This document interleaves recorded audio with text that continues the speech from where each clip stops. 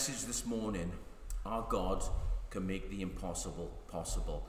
And I just want to encourage us this morning and just really, if we could just grab a hold of, what I believe the Lord is saying to us this morning, that obviously, whatever situation we find ourselves in, that God can make the impossible possible. As Brother Andy read this morning from Luke 18:27, the things which are impossible with men are possible with God. Now I know that's our outline text, but we will be spending, kind of a bit of time in Genesis, so we kind of hopping back and forth a little bit. So if you please open your Bibles to Genesis 18, and then further on we'll be in Mark 9 and Mark 5. So Genesis 18. I'm not going to go through, all the scripture, so I'm just going to paraphrase. So you remember the story from Genesis 18 in which God appeared to Abraham. So Abraham was sitting at the tent, at the door of the tent, during the heat of the day, when suddenly 3 men appeared before him, standing under a tree. So Abraham went out to meet them, and he prepared a meal, and he spent some time with the 3 men. So while they were speaking, the Lord asked Abraham where his wife Sarah was. Then God said something so incredible. Lo, Sarah thy wife shall have a son. See, at the time Sarah was in the tent and she was listening to the conversation. When she heard what was said, she laughed. She laughed at the impossible idea that she could bear a child, for she was beyond the age of childbearing, and Abraham was also far too old. Yet when God heard Sarah's laughter, he said, Wherefore did Sarah laugh, saying, Shall I of surety bear a child which am old? And then the next line goes on to say, Is anything too hard for the Lord? So this morning, is that the same question you and I need to ask? Is anything too difficult? Is anything too hard for the Lord? You see, each of us must face our own difficult circumstances and situations in life. And whilst we're going through them, God asks us the question, do you think that your problem is too hard for me to fix?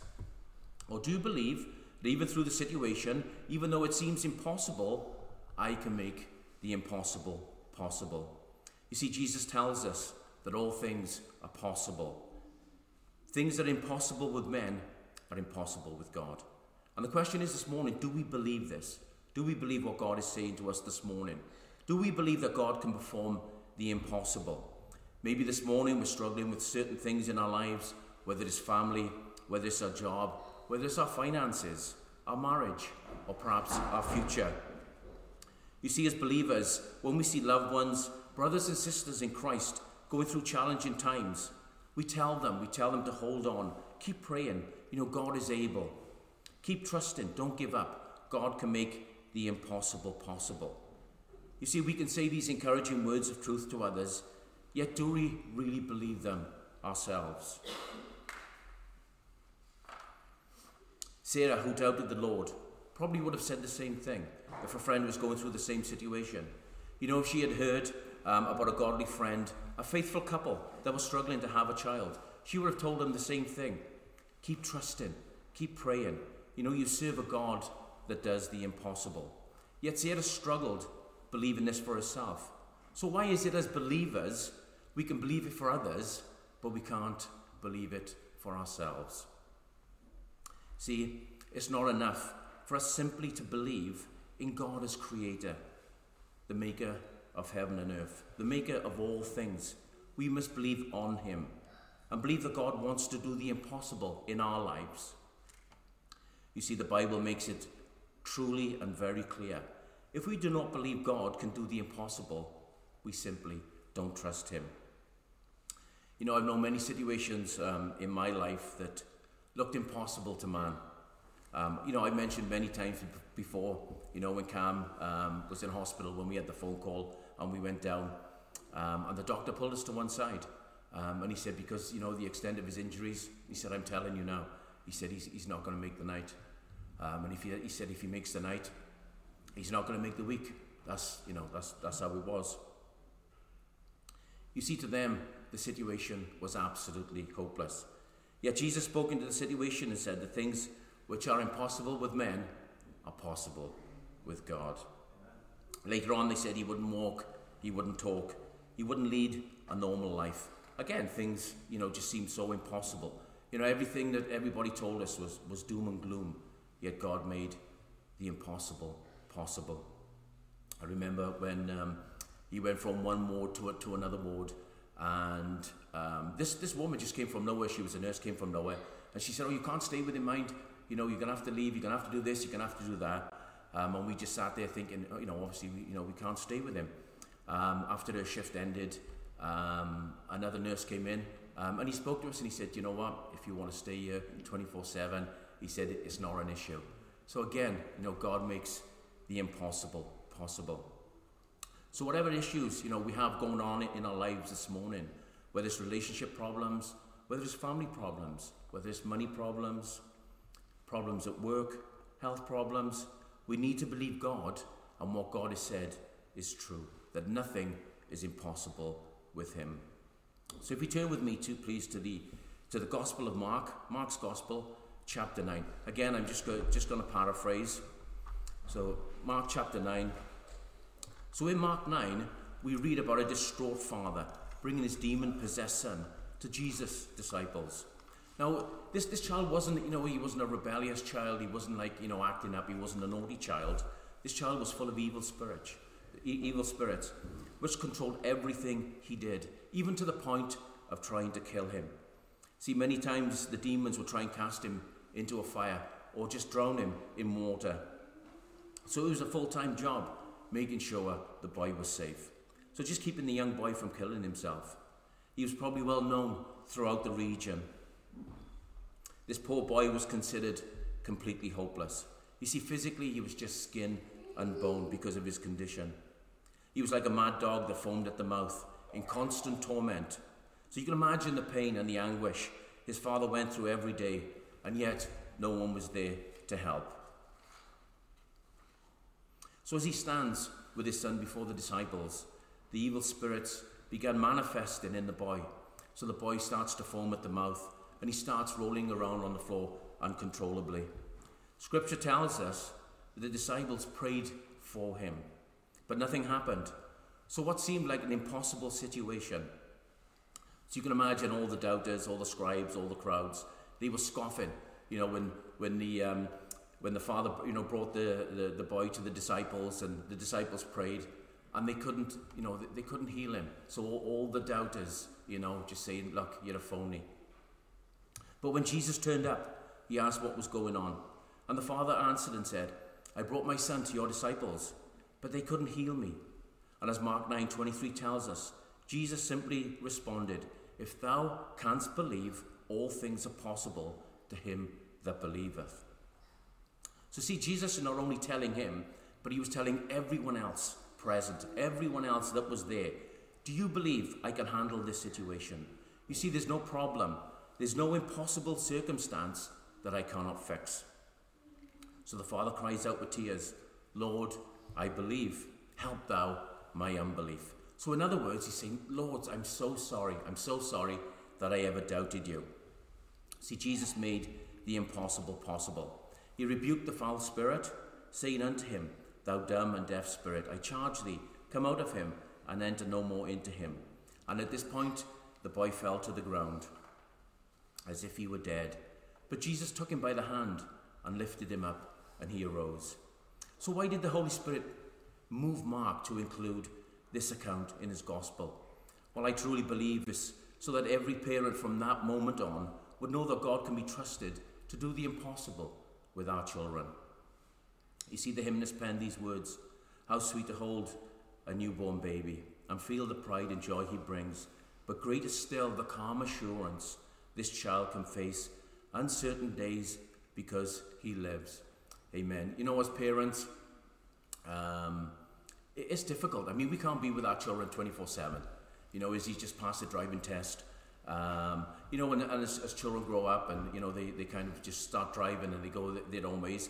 Again, we can't be with them 24/7.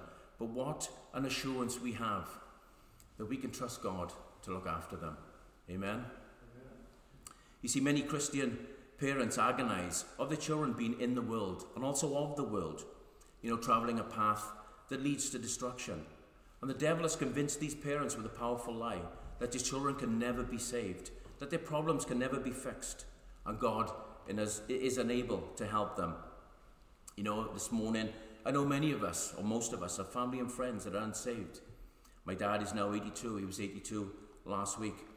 And honestly, it's only by the grace of God that he's still with us. Honestly, it's only by the grace of God. My mother has said many times, Kel, you know, he's hopeless. He'll never come to Christ. But you know, while he still has breath, I'll just keep praying and I'll just keep believing that God can make the impossible possible. Because again, with God, nothing is impossible. You may be saying this morning, preacher, you don't know them like I do. You know, they've gone too far. They're dead inside. Well, if you turn with me, please, to Mark chapter 5. Mark chapter 5. We read a story about Jairus. Now, Jairus was a synagogue ruler, and he was desperate for Jesus to come and heal his daughter. So verse 23 says, he besought him greatly, saying, my little daughter lieth at the point of death. I pray thee come and lay hands on her, that she may be healed, and she shall live. So Jesus, as we know, agreed to go with him. But along the way, a woman who had an issue of blood for 12 years touched his garment. And as Jesus was ministering to her, you know, Jairus must have been beside himself. And I kind of just, you know, always put myself in their situation. And, you know, he goes, he's besought Jesus. He's desperate for Jesus to come and heal his daughter. Jesus agrees.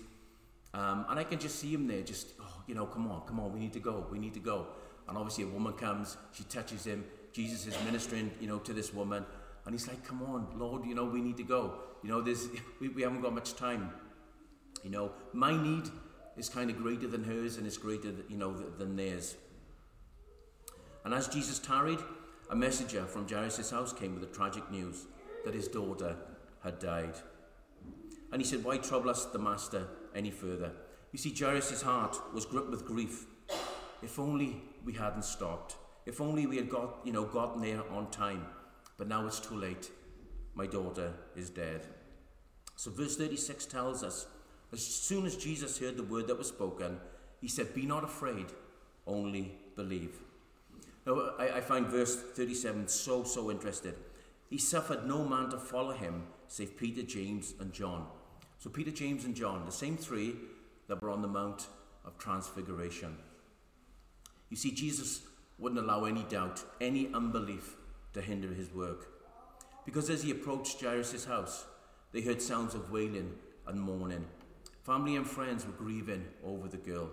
So as Jesus stood there, he knew exactly what they were thinking. If only you had got here on time. Remember Mary and Martha? Remember the story of Lazarus? When Jesus came and they said, look, you know, if only you had come here earlier, I believe my brother would have lived. You know, thinking that Jesus could only help as long as it is some signs of life. If he'd only been here whilst he was alive. See, once the life was gone, you know, they were thinking not even Jesus could restore the situation. And again, I just want to encourage us this morning, just never give up. Never give up. It doesn't matter how impossible the situation looks or seems. God is able. Our God is able. Amen? So just believe God is able. So verse 39 says, and when he was come in, he saith unto them, why make ye this ado and weep? The damsel is not dead, but sleepeth. So he's saying, this situation is not what you see or think. See, you see and think the impossible. That's what you're seeing with your natural eyes. You see the impossible. I see the possible. So after those family and friends who were weeping laughed him to scorn, Jesus rebuked their unbelief and he kicked them out. He said he put them out, but I believe he kicked them out. So Jesus took the 3 disciples and the girl's mother and father into the room. So we see a picture of belief. We see Peter, James, and John. We see Jesus. We see his mother and father, her mother and father. So all the doubters, all the unbelieving had left. So Jesus takes the girl by the hand and simply says, arise. So again, why did Mark include this story in his account? I believe it's to show us that nobody is too dead or too far gone for God to restore. When we think all hope is lost, just keep trusting God. Keep believing God. Because again, God can make the impossible possible. Because if we say God cannot, we're calling God a liar. In 1 John 5:10, it says that he that believeth not God has made him a liar. So simply put, if we ever doubt God and say the situation is hopeless, it's way beyond fixing, we're basically calling God a liar. Again, is anything too hard for the Lord? So again, I just want to encourage us this morning, whatever we're struggling with, we need to give it to God and fully trust God. If it's finances we're struggling with this morning, I learned many years ago, as much money, as I had coming in, it was just going straight back out. If I was working extra shifts, and earning some extra money, it would just go. So basically, it seemed like my pockets had holes. And I remember speaking to an old pastor, lovely, godly man. He's gone to be with the Lord. And I just mentioned this, to him. And the first thing he said was, how much do you tithe? And my reply was, well, I don't. And he said, well, that's your problem. That's your problem. You need to give God what is his, and he'll take care of the rest.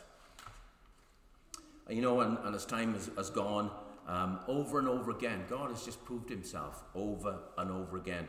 Now, I can't remember if you can remember telling you this, but many years ago when the kids were young, we were in a situation, we were in a rented accommodation, and it just wasn't, the right situation. And we just said, look, we need to move. So anyway, we just, went looking for a house, found a house. And we just said, Lord, if this is of you, just let it go through. So I think about 4 weeks, the house had gone through. But it just needed total restoration. There was an elderly couple that had lived there, and it needed total restoration. But again, we just didn't have much money. And I remember just kind of, just ripping the house to bits, just as brother Andy is doing at the moment. I just remember, because it needed a new boiler, so I took the old back boiler and the old cylinder out. But the gas meter was in one corner of the house, and the new boiler was in the other corner. And I just remember sitting on the stairs and just saying, Lord, I've got no money. I just, you need to help us. And I needed 10 lengths of, 22 mil copper, one length of 15. And I think it was about 2 days later, there was a knock on the door. So I answered the door, and I think it was Royal Mail then. He said, I've got a delivery for you. I said, well, mate, I haven't ordered anything. He said, well, this is your address. He said, is this you? I said, yes. So he said, well, it's obviously yours. So anyway, he brought the contents from his van, put it in the house, and it was exactly 10 lengths of 22 copper and one length of 15. And I just, just me and my kind of naivety was just thinking, I'm going to have to kind of ring him up and, pay for this. But when I looked at the invoice said paid, 0.00. So again, God has just been, incredible. Again, another, when Cam was in hospital, I remember, it was just so expensive, driving back and forth. It was food and, diesel. And I just remember that I was doing the day shift, Trace was doing the night shift, driving back in the evening. I just put my last £20, diesel in the car, and just talking to the Lord, and just said, Lord, I just don't know when I'm going to get, back down to Cardiff tomorrow. Just put my last £20 in the car. And then when I got home, I opened the door, and there was an envelope, on the floor. So I picked the envelope up, and it was just full of money. So again, just obviously, God has just absolutely just, blessed us beyond and above. And honestly, I could just stay here all day, just, giving testimony after testimony. I believe God moved supernaturally because he wanted to prove to me that he could do the impossible. So this morning, is there some sin, some besetting sin this morning that we just can't overcome, whether it's anger or bitterness, things that we're watching that we really shouldn't, things that we're doing that we really shouldn't. You see, many times we try and overcome them in our own strength. It's successful for a while, but we just keep, going back into it. See, the key is giving it over to God and believe that he can do the impossible.